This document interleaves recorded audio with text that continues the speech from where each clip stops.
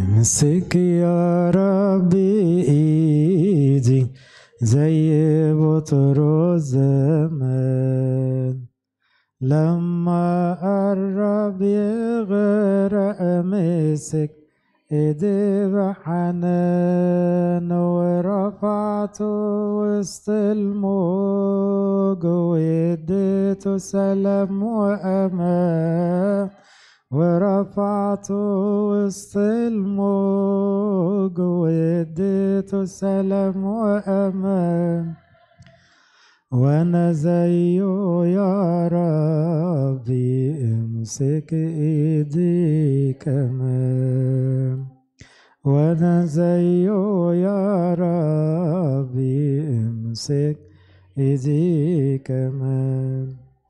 الموج عليا عالي يخطف قلبي مني، والريح يا رب شديدة وخايف نفسي تخني، والمركب طالع نازل وصخور بتحطمني، قول الموج يهدى وفي صدرك احضني، قول الموج يهدى وفي صدرك احضني، ادخل يا رب سفينتي املك حياتي تمام، واطرد مني الخوف داوي كل الألم، واسكن جوا قلبي وملأه بالسلام، واسكن جوا قلبي وملأ بالسلام، أبدا ما تسيبني لوحدي أمشي وسط الأيام، أبدا ما تسيبني لوحدي أمشي وسط الأيام.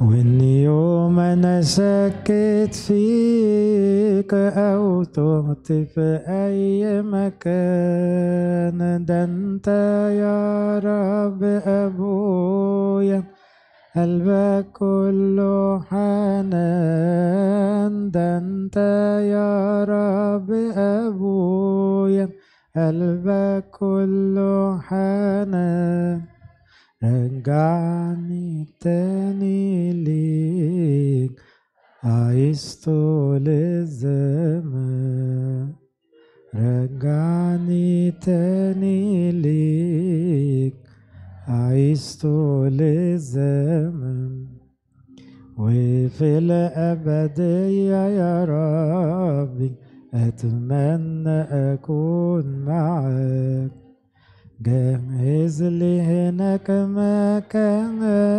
علشان أكون وياك، مهما كان ضعفاتي مالي يا رب سواك، مهما كانت ضعفاتي مالي انت تستر عليا وتفرحني برؤياك، انت تستر عليا وتفرحني برؤياك. بسم الله والابن والروح القدس الاله الواحد امين. احنا بنتكلم عن مخافة الله، بس على فكرة بقى خوف ربنا مرتبط جدا باكتشافك لحب ربنا. في ناس بتفتكر ان قيمة حب ربنا فبيخاف يخسر هذا الحب. قديس غريغوريوس اللاهوتي يقول الخوف المقدس 3 درجات. في خوف العبيد، ده خايف من العصاية. وفي خوف الأجير، ده خايف يفقد الأجرة. وفي خوف البنين، ده خايف على زعل أبوه. قال ده أرقى أنواع الخوف.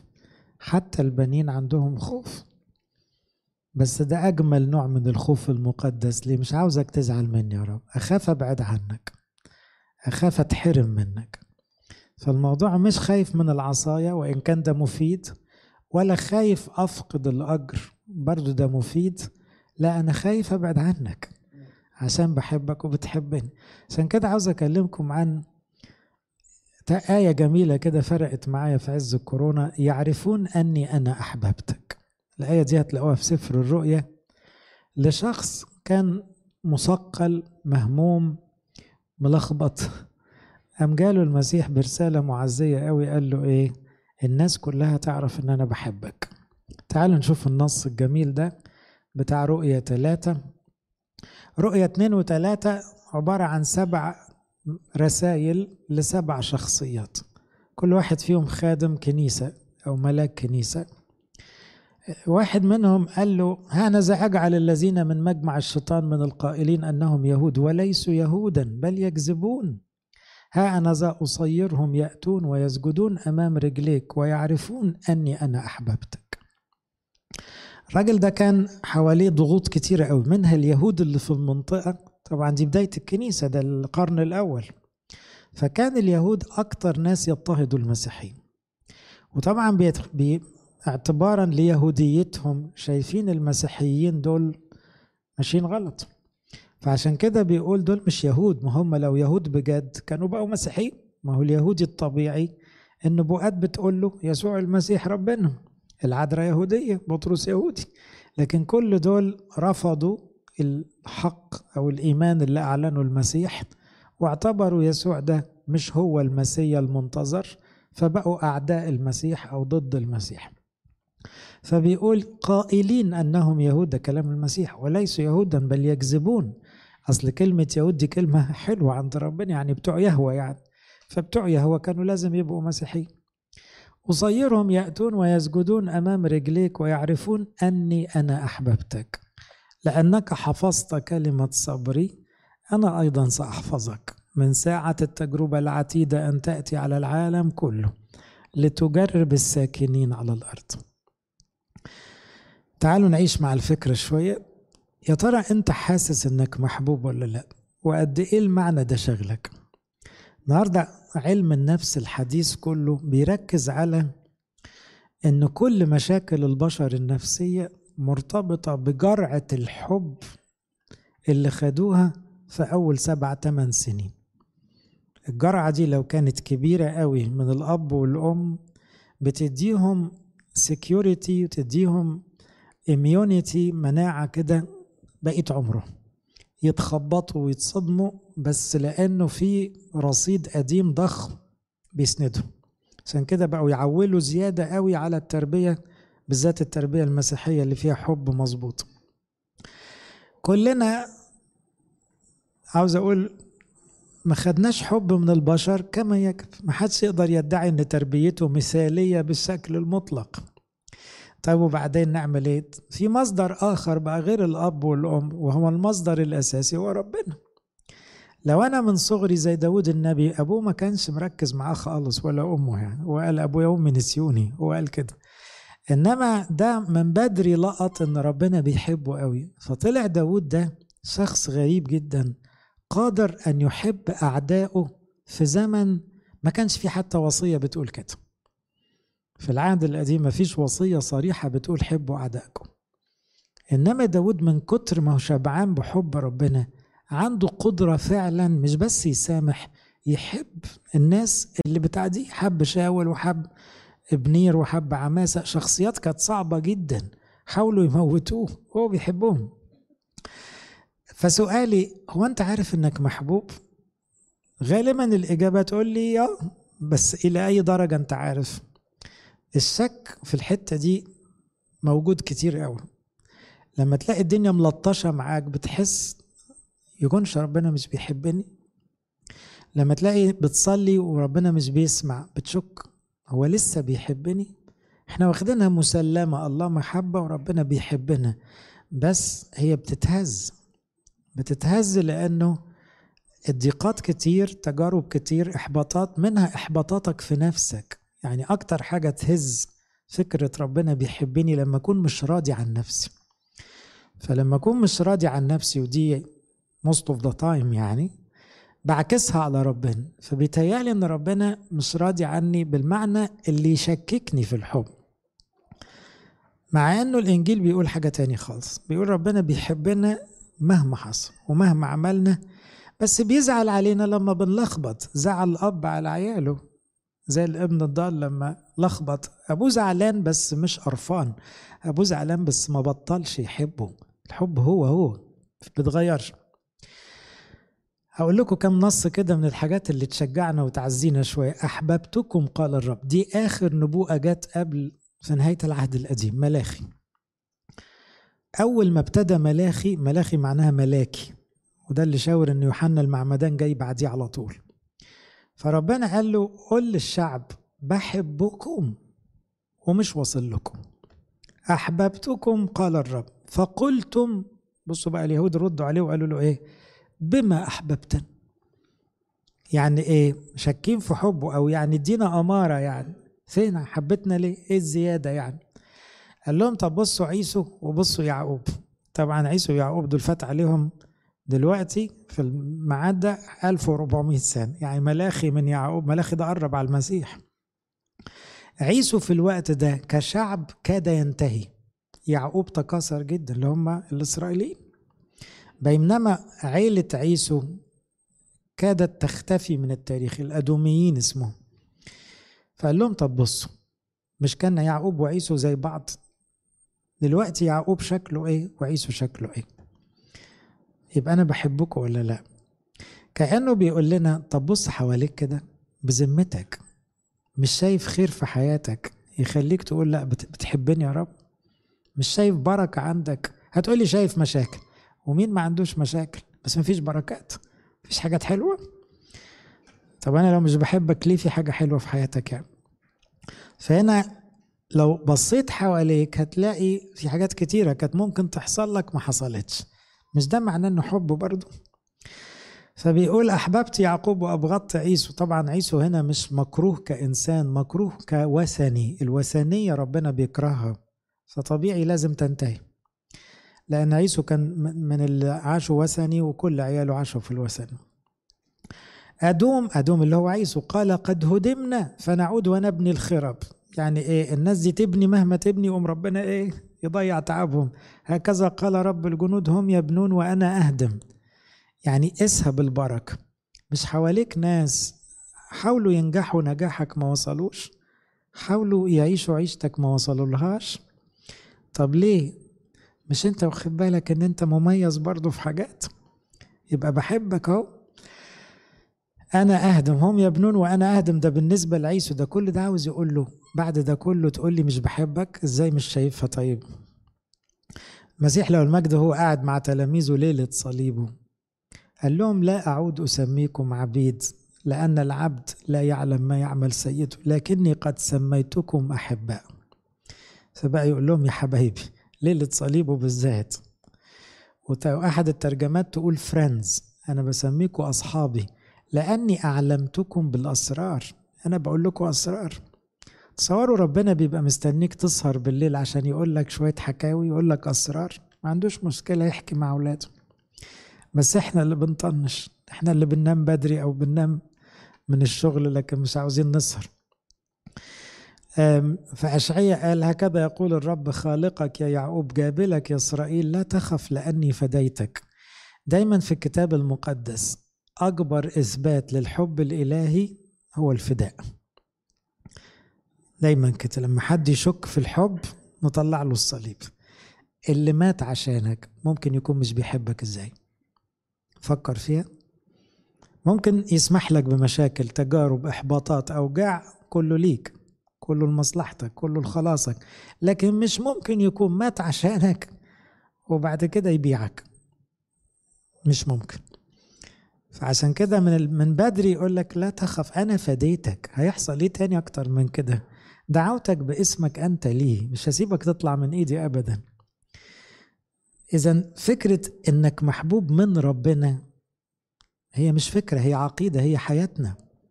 طب أنا وحش، أيوه بس محبوب. طب أنا بغلط، ماشي بس محبوب. طب أنا مش بحبه كفاية، ده ما يلغيش إنك محبوب. طب ما بعملش اللي هو بيقوله، أيوه بس لسه محبوب. دي قاعدة مش متأثرة بموقفك، لأن الله محبة، لأنه هو أب بيحب ولاده. في شواهد كتيرة وأدلة في حياتنا بنحتاج نراجعها كل شوي. كنيستنا حطت لنا نص لطيف جدا، تجميعة آيات كتيرة قوي في جملة كلكم حافظينها، بس للأسف مش بنركز فيها. كل ما نيجي نشكر نقول إيه؟ نقول 1 2 3 4 5 6، 6 كلمات كلهم عبارة عن إثباتات حب إلهي.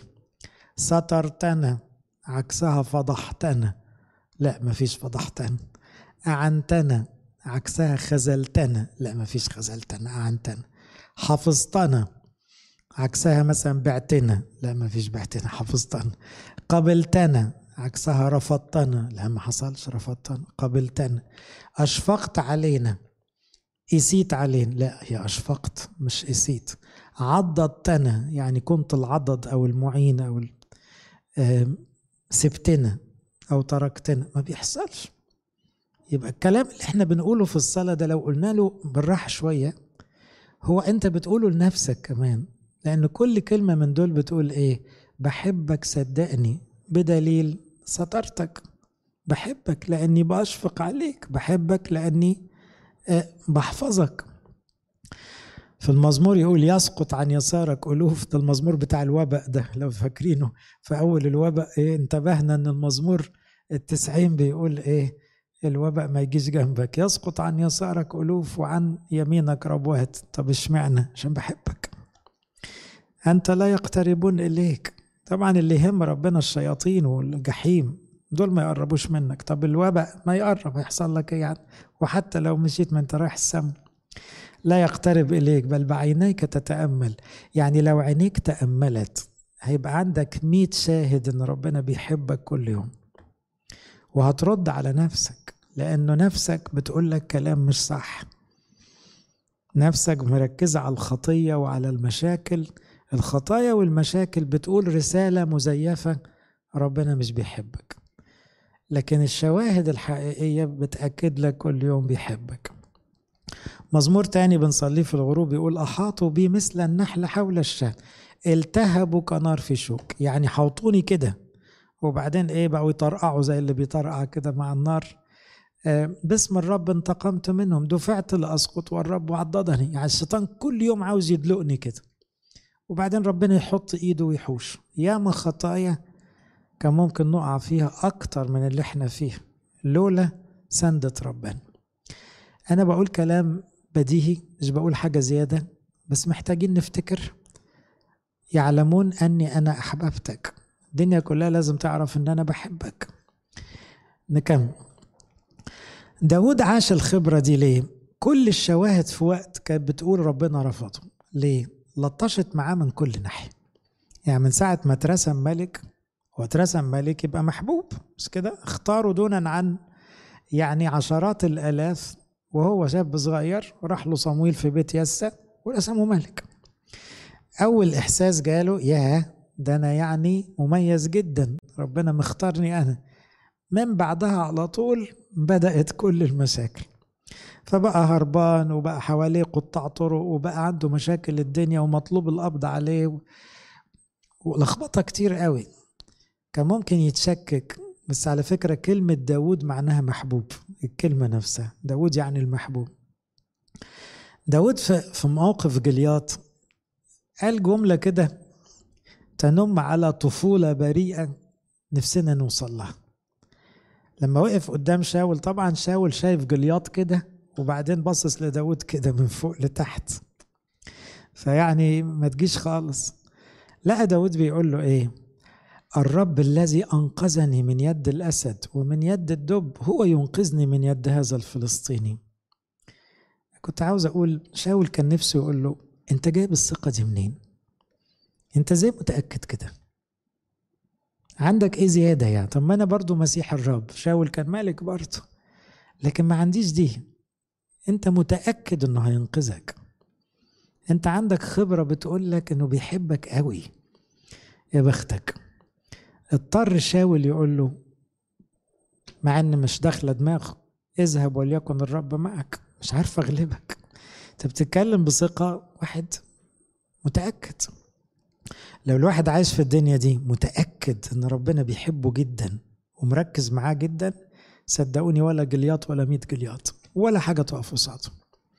انما احنا عاملين زي الشعب اللي كان وقت شاول، كله كاشش من جلياط. ليه؟ ولا واحد من دول واصل لشعور داود ربنا بيحبني قوي فمش هيحصل لي حاجة، هو ينقذني لأنه أنقذني قبل كده. أم داود دخل وطبعا غلب جلياط عشان الجملة دي. تلاحظوا أنه لما الواحد بيتعرض لإحساسه أنه مرفوض من بعض الناس، ده بينعكس عليه أحيانا بهزة نفسية. كلكم جربتوا كده، لما واحد من العيلة يكرهك، حد صديق عمرك يزعل معاك، أقرب الناس يفهمك غلط ويقول كلام مش حلو، تطلع عليك كلام غريب. الهزة دي قاسية. ليه؟ لأنه غالبا لما بتيجي من ناس انت بتحبهم بتبقى صعبة. دي كل القديسين تعرضوا لها. يعني داود عمل كل النصرة دي لحساب شاول، وكان بيحب شاول. شاول قلب عليه، وبعد كده ناس كتيرة قلبت عليه مع ان داود كان بريء. لازم في الوقت ده ربنا بيعوضك بناس بيحبوك بجد. ربنا من حبه فينا، يعني مهما كان ليك أعداء أو ناس ظالمينك أو مش بيحبوك، لازم في واحد على الأقل ربنا حطه في حياتك بيحبك في ذاتك. لا بيحبك لأنك أحسن واحد ولا أغنى واحد ولا أفضل، لا لا، بيحبك زي ما أنت كده. طلع له يونسان يعزيه بقى. يونسان out of nowhere كده. يونسان اتعلق بداود جدا وحبه جدا، فيونسان ده سند داود جدا. لما ابتدى يتحارب انه هو مالها الدنيا كلها قلبت عليا، حتى قال في مزمور ابويا وامي نفسهم يعني شايفيني غلطان، يعني ابي وامي تركاني. لكن يونسان ده عزاه جدا. دور على الشخص اللي ربنا حطه في حياتك بيحبك فول ستوب بدون اي سبب. ده هدية من هدايا ربنا. ده اللي بيقول لك موقف ربنا. ما تصدقش اللي ما بيحبوكش، صدق اللي بيحبوك. اللي بيحبوك هم أقرب صورة للحب الإلهي. الابن الضال لما رجع تعرض للموقف ده، أخوه مش حبه بس أبوه بيحبه، والشغالين كانوا فرحانين وكانوا حابينه، فلقى برضو اللي بيحبه. لكن كان مجروح في أقرب الناس، أخوه مش طايقه. كان شاول يخاف داود لأن الرب كان معه، وقد فرق شاول فأبعده شاول عنه وجعله رئيس 1000، فكان يخرج ويدخل أمام الشعب. كان داود مفلحا في جميع طرقه والرب معه. بصوا تتكرر كلمة الرب معه دي. لما رأى شاول أنه مفلح جدا فزع منه، وكان جميع إسرائيل ويهوذا يحبون داود لأنه كان يخرج ويدخل أمامه. ربنا أنت صح، أو أنت كويس، أو أنت ما كنتش تستاهل اللي أنا عملته فيك. تصوروا شاول الملك اللي قعد سنوات ما عندوش حاجة غير أنه عاوز يموت داود، في يوم من الأيام بكى وقال له الآن فإني علمت أنك تكون ملكا وتثبت بيدك مملكة إسرائيل. احلف لي الآن بالرب أنك لا تقطع نسلي من بعدي ولا تبيد اسمي من بيت أبي. أظنها هدية كبيرة أوي لداود في وقت كان هربان وكان حاسس أنه ليه يا رب عملت فيه كده، أبقى مطرود. شاول نفسه أكتر واحد بيكرهه في الدنيا يقول له أنت صح وأنت هتبقى ملك. هو نفسه قال له كده. هنا طبعا دي من ربنا عشان يعزي برضه. افتكروا دايما انه كل ما تقرب من ربنا هتتمتع بحب ربنا، بس ده ما يضمن لكش كل حب الناس. خلي بالكم، لما تقرب من ربنا تتمتع بحب ربنا، بس اللي ملهمش في ربنا مش هيحبوك. فما تخافش، ما تتخضش، ويل لكم إذا قال فيكم جميع الناس حسنا. نوح كان محبوب من ربنا قوي بس مش مبسوطين منه في جيله. أبونا إبراهيم لما ساب أهله قلبوا عليه، إيه شغل المجانين ده، ما تقعد معانا في البزنس بتاعنا، تروح آخر الدنيا الصحراء. محبوب من ربنا قوي بس في ناس وقع معاه. موسى العجوز كان في ناس كتيرة مش عاجبها، بس موسى ده صديق ربنا. يسوع اللي انتصر كان في ناس حتى من شعبه بتتذمر عليه ومن الشعوب التانية. جدعون الصغير، الشاب الصغير اللي بيقول ده أنا أصغر واحد في العيلة وما فلحش في حاجة، محبوب من ربنا ومرفوض من ناس تانية. صموئيل الرائي كان محبوب جدا من ربنا، صموئيل النبي، لكن في ناس كانت قلبة عليه. داود طبعا كان له أعداء رغم أنه محبوب من ربنا. سمعان بطرس كان ربنا بيحبه قوي لكن في وقت كان في ناس مش بتحبه. إذن كل الشخصيات بدون استثناء اللي قربت من ربنا شبعت بحب ربنا، بس ده مش ضمان أن كل الناس تحبك. أنا بقولها ليه؟ لأن في ناس عندهم برنامج كده، فيروس في الكمبيوتر بتاعهم، لو ما كانش الناس كلها ترضى عليا يبقى ربنا مش راضي عليا. الفكرة دي مش صح، لأن عشان الناس كلها ترضى عليك لازم تبقى حرامي، لازم تبقى كذاب، لازم تعمل حاجات كتيرة غلط عشان كل الناس ترضى عليك. مش هينفع. انت يهمك ان ربنا يبقى فرحان بيك وتبقى بترضي ربنا. هيبقى في ناس وليقل محب خلاصك فليتعظم الرب لما يشوفوك، لكن في ناس مش هتعجبها. ما تاخدش السلف ايمج، نظرتك لنفسك، من الناس، لأن الناس ما بتتفقش. لو أنا قاعد صورتي دي واخدها من رضاكم، لا ده ما افرض حد زعل مني هتهز بقى. طب ما نرجع لربنا، يا رب أنا عاوزك أنت، ده اللي يفرق عندي. بدل ربنا معاك خلاص ما تتهزش حتى لو الناس مش راضين عليك. أرجع تاني لفكرة الشك في محبة الله، لأن ربنا عز هذا الشخص في رؤية 3 قال له يعلمون أني أنا أحببتك، هخليهم كلهم يعرفوا أن أنا بحبك. ساعات تشك وتقول في بالك يمكن ربنا رفضني، بالذات مع خطايا متكررة أو خطايا كبيرة. لما الواحد بيقع تاني وتالت وعاشر بيبقى متغاظ من نفسه قوي، فبيفترض أنه بصراحة ربنا لازم بقى يرميني. ما بيحصلش. ولو صليت هو مستنيك تصلي، والبركة مكملة حتى لو انت بتغلط، لأنه يشرق شمسه على الأبرار والأشرار. بلاش تمشي مع الفكرة الغلط. هو ما بيرفضش ولاده، هو بس مستني التوبة تفرحه. ما تشكش لو ما حصلش استجابة. في استجابة في الآخر ما فيهاش فصال، دخولك السماء. الاستجابات اللي في الدنيا ليها أحكام كتير، ليها دماغ ربنا.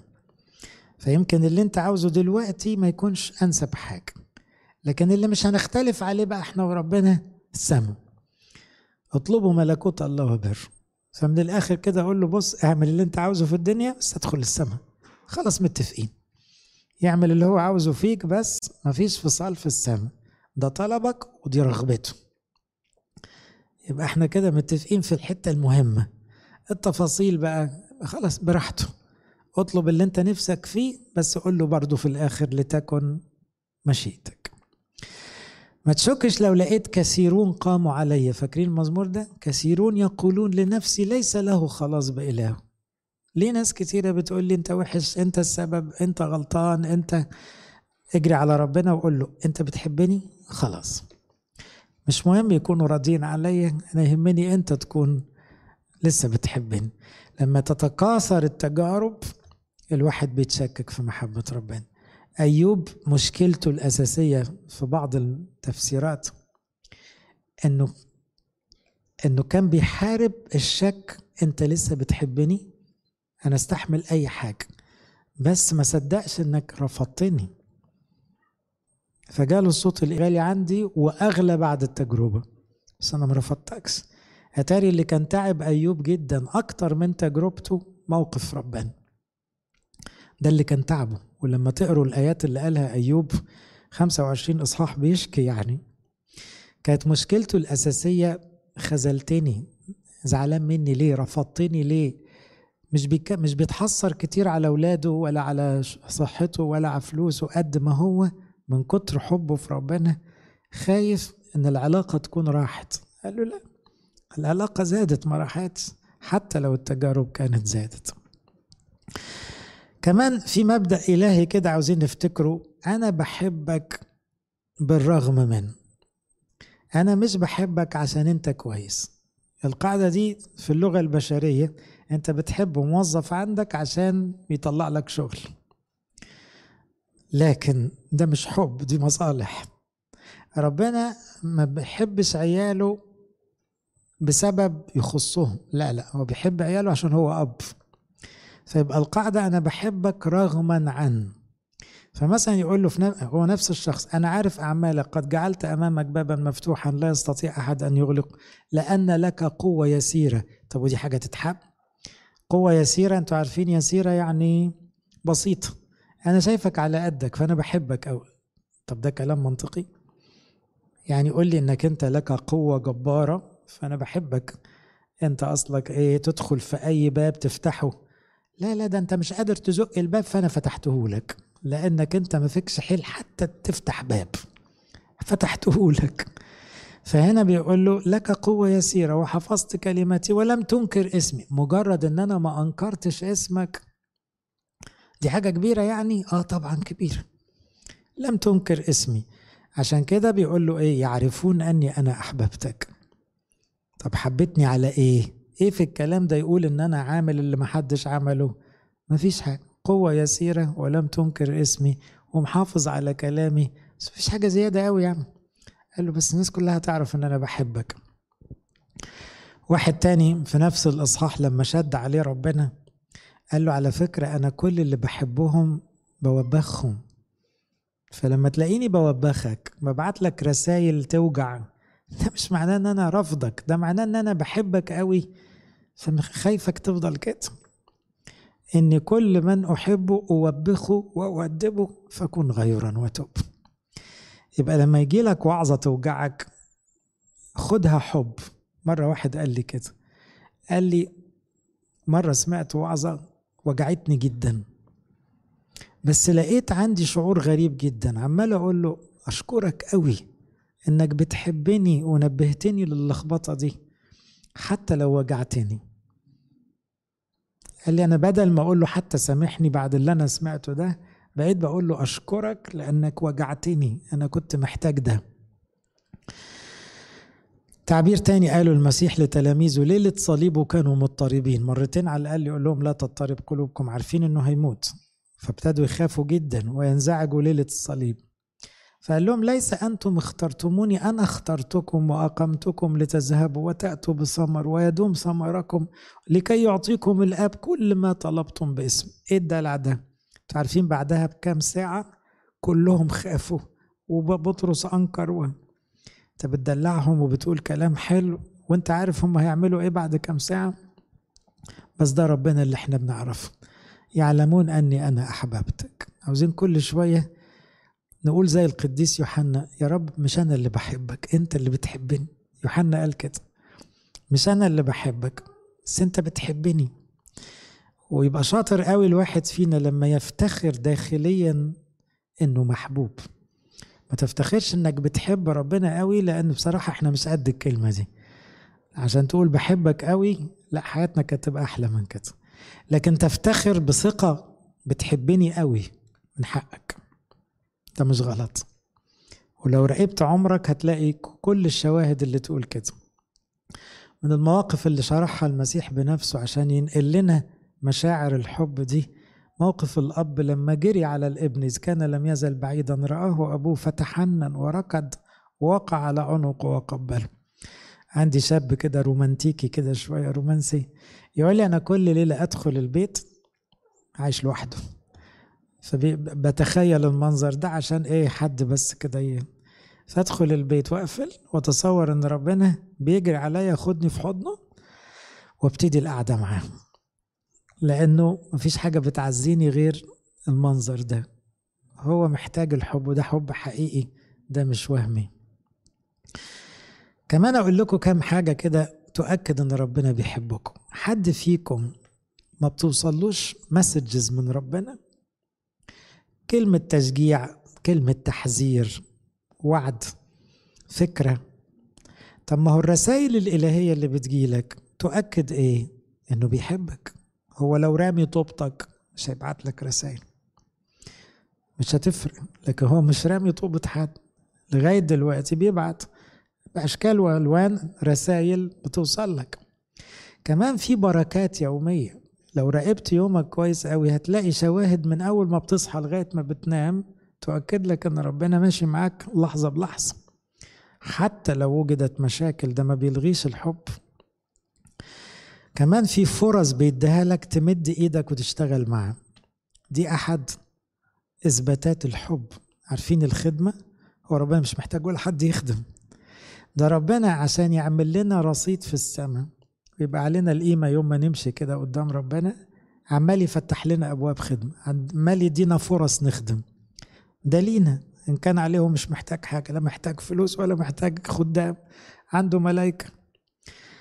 إذن الثلاثة دول، الرسائل والبركات وفرص الخدمة، يؤكدوا أن ربنا بيحبك أوي. لأن في ناس ممكن تكون ما عندهاش الفرص دي بسبب عندها أو قسوتها.